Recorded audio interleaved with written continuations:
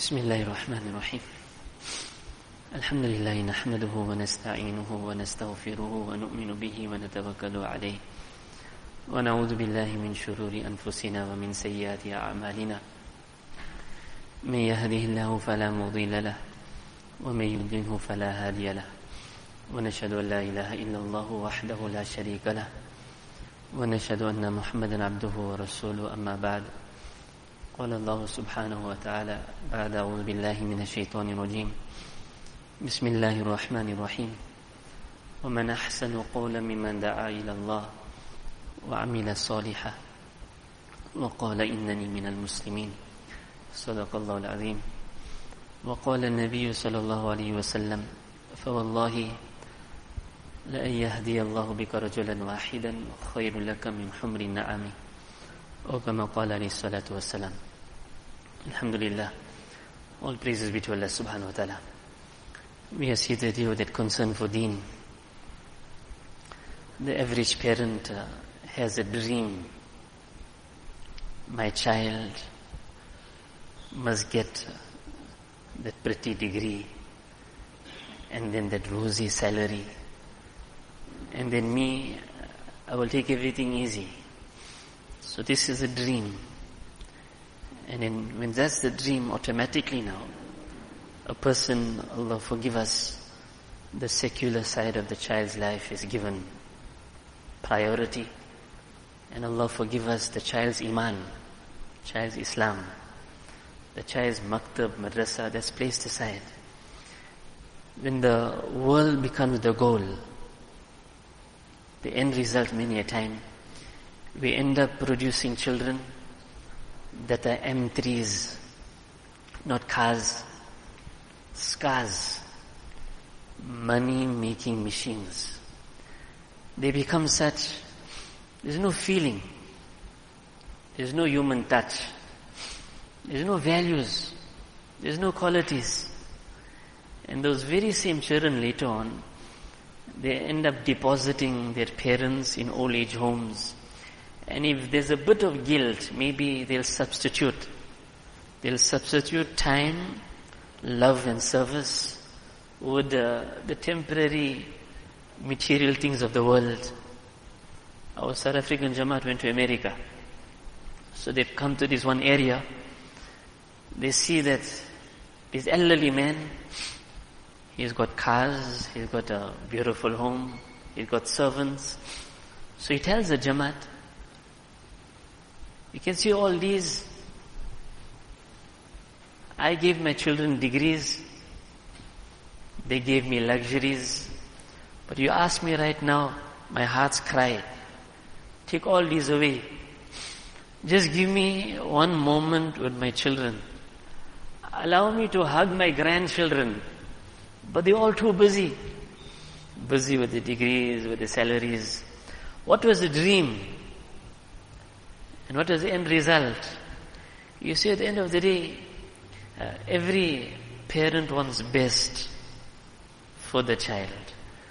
When you speak of best, what's the best definition of best?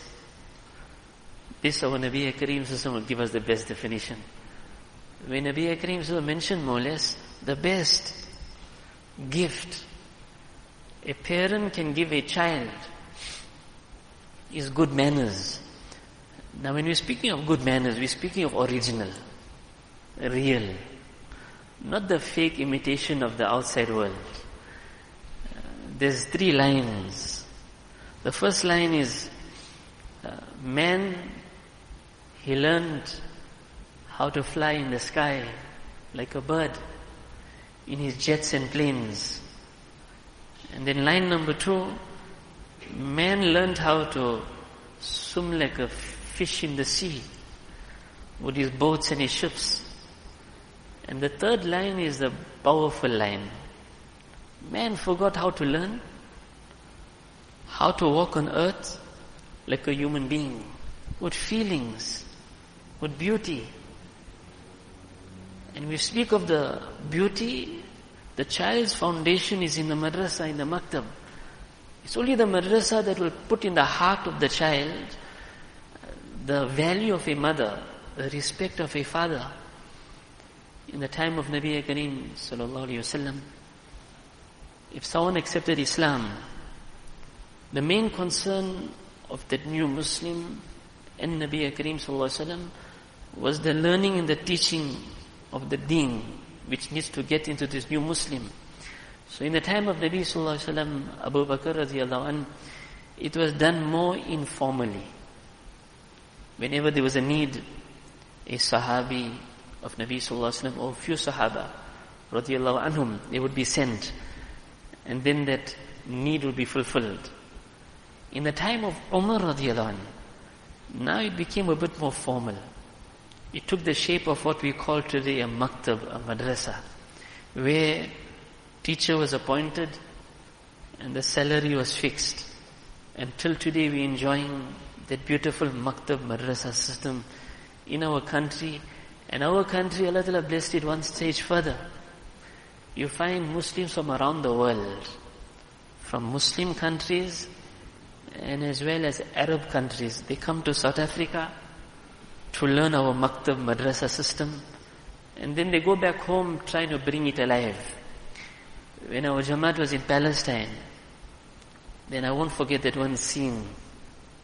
So those Palestinian fathers, and that father is tearing and he's saying, you in South Africa, you have African children from Christian homes who can recite Quran because of your maktab madrasa system. And we in Palestine, we have Arab children from Muslim homes but can't recite Quran because that system of madrasa is missing. So when we have something, we need to be appreciating what we have. It shouldn't be every week, once or twice in the week. My child has to get absent from madrasa because the afternoon sporting activity is more important. Allah forgive us. And even worse, sometimes we put the child now in a private Christian school, and suddenly now we cut that child off from a maktab. Do you know what's the danger of that? This happened in one of our maktabs.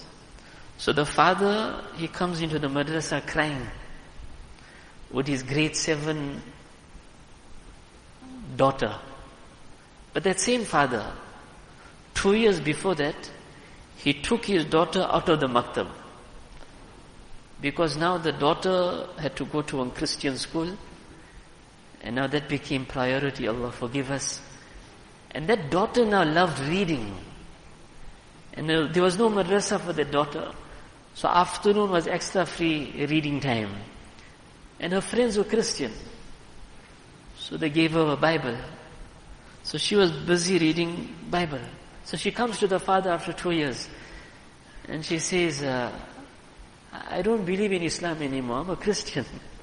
So the father can cry how much he wants. But he himself destroyed his own daughter.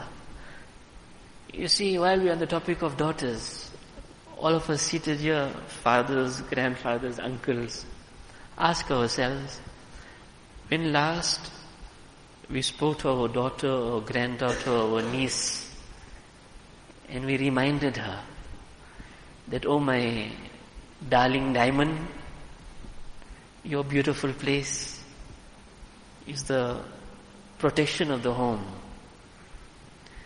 One over 80-year-old Afrikaner woman, she mentioned this to a Muslim. She says that we people one day were also good as you people. What she tried to say was, we Afrikaners, we also were good as you Muslim until. So, simpler words, what she meant was, we also had a marriage structure, a family unit, marriages were working, there were homes. And then everything broke loose, divorces, everything. When? And she says to the Muslim, when we started sending our daughters to the schools and universities, and then we lost them for life. So reminding our diamonds where this beautiful place of protection lies, where Allah has placed them. Nevertheless, Outside Vellum, there's one location, Waterloo Phase 5. So I went to that madrasa. So all new Muslims. So the 17-year-old youngster was there. So I was quite pleased, mashallah. He's 17, around that age, and he's still coming to the madrasa. So I called him, I tested him his Quran, reading very beautiful Quran. So I asked him, how you got the Quran right? So he says, Maulana, because I'm a Muslim, I could make out my friends were doing something else. After 12 o'clock at night, they were busy slaughtering and then drinking its blood, satanic rituals, worshipping the devil. So he said, when I saw this, the next day or so, I brought those friends into the maktab, into the madrasa. Before I say what happened in the madrasa, as a reminder, and we have to be reminding everyone all the time, you see right now in the world, the average singer is a Satanist physically worshipping the devil. And the average youngster, unfortunately, is feeling, I'm just listening, I'm relaxing, nothing serious. Not realizing today it's a very fine line. It's no more just iman and entertainment. It's a matter of belief, disbelief. It's a very fine line. So the youngster says, I brought those friends into the madrasa. He said, Maulana, all I had to do was, I opened the Quran in front of them. And next thing they became restless. And they ran out of the madrasa. You see, in the morning when the sun rises, the darkness of the night disappears. Those youngsters were in Satanism, darkness. Quran is full of beauty, light. So he told me, Maulana, when I saw the power of just opening the Quran, I thought to myself, how much more power if I recite the Quran. And he said, I carried on reading the Quran. And mashallah, the fluency came in. And look what he tells me after that. He's a new Muslim. He says, Maulana, my friends can try what they want. Tagati, black magic, jadoo, whatever we can call it. Nothing will touch me. I got Quran. This is a new Muslim who got yaqeen and conviction in Quran. We are seated here. What's the level of conviction that we have in our Quran? And just a thermometer reading of how much we really have in the heart for Quran. Ask ourselves, when last were our hands chosen to open the Quran and our lips selected to recite the Quran? You know, in the morning, the home is emptied. Some going to work, children to madrasa. I'm saying if the Quran was given a chance to speak, it would probably cry out and say, "Oh people of the home, in the last 24 hours you all used everything, went everywhere. From the bathroom to the sleep room to everything. But none of you had the heart to come to me and recite me. When last did I recite Quran?" One average age man tells me, he says, Maulana, whenever I feel down, we are human beings, we have hearts, we get hurt. At times we feel down. Sometimes the wife, sometimes the children, sometimes the workers, whoever. So he says, Maulana, whenever I'm feeling down, the depression is feeling like it's setting in. All I need to do is, Maulana, I open the Quran and I allow my heart to now flow in the pages of Quran. And as I'm reciting, that motivation, that inspiration, that feeling which everyone is chasing and wanting, but we're looking in the wrong place. So that's the first one. The level of yaqeen and conviction in Quran. The second one, our Jamaat from Vellum, Tongat, surrounding areas went to Kenya. So they came to this one village. So the locals of the village, they say to the Jamaat, we needed to print the Quran. And the only printing press available was belonging to one Hindu. So we went to the Hindu, can you print our Quran? Hindu agreed. And look what he did. He went to his printing press, he washed the whole printing press clean. He told his workers, you all better have a good bath tonight. Tomorrow you're printing Quran. So he washed his workers as well. And they printed the Quran. Now this is Hindu showing respect to Quran. Sometime later the Hindu died. Allah protect us, we know they cremate. They burn the body. So they took his body to burn. First time they tried, refused to burn. Second time, third time, 9 times. They're trying to burn his body. The fire is refusing to burn his body. Then they realize this fire is not working. Muslims use water. So they went to the Imam of the area and they handed over the body. One of 2 things happened. Either this Hindu quietly became Muslim, or Hindu showed respect to Quran. Allah allowed this much honor for him in this world, that the fire of the world was not allowed to burn his body. That's a Hindu showing respect for Quran. We are Muslim. What's the degree of respect we have for Quran? We are sitting in the house of Allah, in the masjid.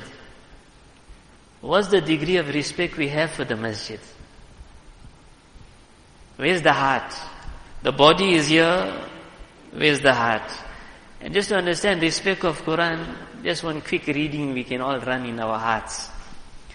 This past Ramadan that went by, how many of us, out of respect for Quran, the entire 20 rakats, we stood behind the Imam, because he's reciting Quran. Respect for Quran, that entire Ramadan, we stood behind the Imam 20 rakats. It should never be. We're at 2, 3, 4 rakats. And then we're out. First few nights we were here and then we come in the last few nights. A Muslim is an embodiment of respect. Respect for everything linked to deen. Our children, we can never ever allow them that Quran is placed in the school bag. That school bag is thrown behind the back, flung on the floor. If that child is showing that amount of disrespect to Quran, how can we ever expect a future for our child? So respect of Quran. Third one, Mamun Rashid, in his court, he used to have gatherings. So scholars were invited. One Jew attended. End of the gathering, Mamun Rashid presented Islam to that Jew. The Jew refused to leave the religion of his forefathers. 1 year later, that Jew now returned to Mamun Rashid as a Muslim. So Mamun Rashid asked him the reason. So he says, my job, I'm a calligrapher, master in the art of writing. So I wrote 3 copies of the Jewish holy book and I changed and made alterations in those 3 copies. And I took those altered, changed copies. I went to the synagogue and those Jews, with pleasure, they bought those changed copies. Then I wrote out 3 copies of the Christian holy book. They call it Bible today. And I changed it and altered it. Went to the church, those Christians as well, with pleasure. They bought those altered, changed copies. Then I took the courage to write Quran. And as I was writing Quran, I was changing Quran. And I took the changed Quran to the Muslim. Muslim took it, read it, and returned it. You changed it. When the Muslims did that, I was convinced. Quran has to be the word of Allah, protected by Allah. So here I am a Muslim. So understand what we have with us. We have original. No other religion can come near. what the Muslim is enjoying. We have Quran original. So that's one original. Second original, do you know what is sanad? Do you know how powerful the word sanad is? In simple words, from every Maulana, right up to Nabi Muhammad sallallahu alaihi wasallam, it's an unbroken link. You find when we study in the madrasa, our ustaz in the final year will explain to us, I studied hadith from this ustaz, ustaz, right up to Nabi Muhammad sallallahu alaihi wasallam. An unbroken link. The hadith we have, the beautiful words of Nabi sallallahu alaihi wasallam, original. Now when we know what we have is original, and we all know what's outside in the world, fake and imitation which is changing all the time. So all of us in the last 3 years, we saw the reality of fake and deception. That is why we ought to have made a firm resolution within the depths of our hearts, that, oh Allah, I will never ever allow from now till I die for any man-made law to try and ever change my Allah's law, which is original. And the second resolution, oh Allah, I'll never ever allow some man-made research which is always changing, full of deficiency. It's a theory, full of deficiency, man-made. I will never ever allow man's research to ever try and change the original sunnah of my Nabi Kareem sallallahu alaihi wasallam. You see, when things happen around, an intelligent, and that belongs to a Muslim, intelligence, takes lesson. Muslim doesn't become a lesson for others. Muslim takes lesson from others. I don't become the lesson for others. So nevertheless, coming back to where we started, the maktab, the madrasa, that's the foundation of the child. The child's foundation of Iman and Islam coming deep in the child's heart. Really, it's a trying time we are going through. Few Saturdays back, Mufti Sahib was explaining, Mufti Ibrahim Saliti Sahib. A person at times, he will say, the fitna, the trial and the test, and the mischief and the evil, the temptation and everything that goes with it. And the person is speaking so much about fitna and evil, and the way we speak, as if it's gone so big. Na'udhu billah, Allah forbid, as if it's gone bigger than our Creator Allah. Now that happens when we forgot Allah. When we forgot Allah. A person says, no, Maulana, you don't know the temptation of the smartphone and the temptation of this and that. No doubt, temptation will always be there. But the one who forgot his Creator, that's when now he feels, I can't make it. The one who has his focus towards Allah, now we're in this season, a season where, sometimes we are made to think, what's happening? The way man continues and behaves as if he was told, look here, these are the last few hours of your life. So the person just goes wild, celebrating, as if it's the last few minutes of life. So he needs to finish all his energy in those few minutes. A Muslim, a believer, is beauty. He doesn't allow happiness to override him. He doesn't allow sadness to underride him. He doesn't allow anger to overtake him. A Muslim is always composed.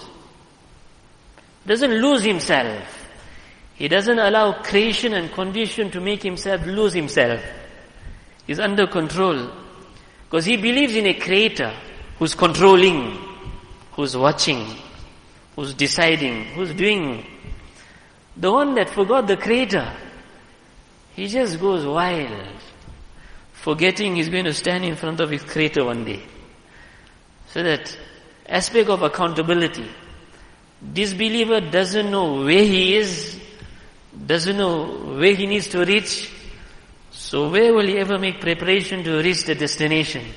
A Muslim, we have come on a mission, we have a purpose, not just to waste our life with the cell phone and in the places of party. Addiction, one is drug addiction. Cell phone addiction has consumed and killed from within. But because we don't take it as a futile, it's eaten my hours. Hours when I'm watching and following, not for a moment I thought of my Allah. Completely unmindful, intoxication of a different level. And because I don't take it as wrong, there's no guilt. The man that does sin has guilt. Man who doesn't consider futility as wrong has no guilt. So chances of repenting, Allah forgive us. Allah Ta'ala give us the strength to understand and to pass on to others. Wa akhiru dawana. There's one announcement. After the salah, some beautiful kitabs will be distributed. We can take a copy, practice and pass on to others. Wa akhiru dawana.